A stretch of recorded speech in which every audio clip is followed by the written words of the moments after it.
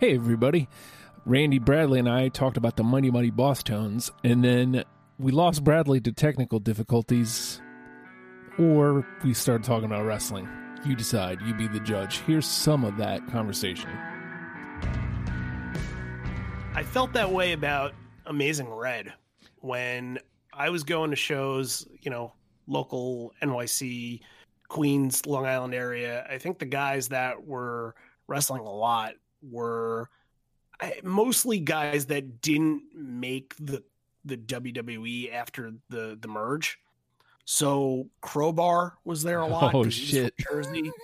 Bam Bam Bigelow wrestled all the time. I feel like I saw one of Bam Bam Bigelow or Chris Candido's last matches because they both passed away not too long after I went to some of those shows. Balls Mahoney was at every single one of those shows and was awesome. He was another person. He would sit there and he would talk to anybody. And he told us a story this one time about how he got stitches so many times that he got sick of having to go get stitched up. He started super gluing. Whoa. Yeah. Yeah. That's something. So like Guido, a lot of ECW, because ECW was Philly and New York, a lot of those guys came through, even kind of the unknown people and sort of the mid-carders like Kid Cash was there. But the one guy that sort of started from the bottom and was kind of in some of the undercard matches was the Amazing Red, and just a cruiserweight talent. And, I thought, hey, he's pretty small, but he's highly talented. And then a couple years later, he starts doing, Impact stuff and TNA stuff. And I'm like, oh, good for him. That's great. It's great to see that he's advanced this far, because I don't remember anybody else that did. There was a guy that wrestled for the federation we used to go to. It was called USA Pro Wrestling. And Mikey Whipwreck was another one too. And he had one called XPW or something like that started around the same time, and it didn't last too long, but it was supposed to he was trying to do the same thing that ECW was doing essentially. And those matches were completely in the dark, if I remember correctly. Like there was one spotlight on the ring. Oh, all right. Very interesting. Yeah. But, so there was one guy in USA Pro Wrestling that my friends and I essentially made a star, because he was just wrestling in his match, and he's a pretty generic dude with a mustache and long hair.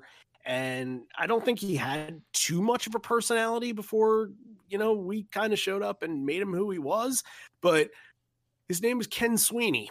And one of the people I was sitting with during the match, where, nothing's really going on, just shouts, Ken Sweeney. And everybody caught on to it. And it became this thing, Sweeney Dub. And everybody just started to love the guy. I might have gone a couple shows without going. So the next show that I go to, he wins their equivalent to Intercontinental US title, basically because everybody is at this point is chanting for Sweeney. It had to have been that moment that, just from some dude in the crowd, just sarcastically saying Ken Sweeney, it made him in the local area, I suppose. That's as far as he got. I have a similar story. There was a guy who wrestled here, Outlaw Sam Bass, and the first local show I went. Outlaw Ron Bass? No relation. Just yoinked the name. He was an older gentleman, but he came out, and me and my friends start going, Brokeback Mountain. Oh no. I mean, in hindsight, it's like, I wish we didn't, but at the same time, it caught on. So it's like, and it got him heat because he was a bad guy. I live in Virginia, and now I'm like, God, I wish we didn't do that. But like, whenever a chant catches on like that, it's kind of nice. I just wish it wasn't that one. Right. Okay, so maybe it was the wrestling. Who knows? Randy and I discussing some people we got to see early on and, chants and cheers and whatnot.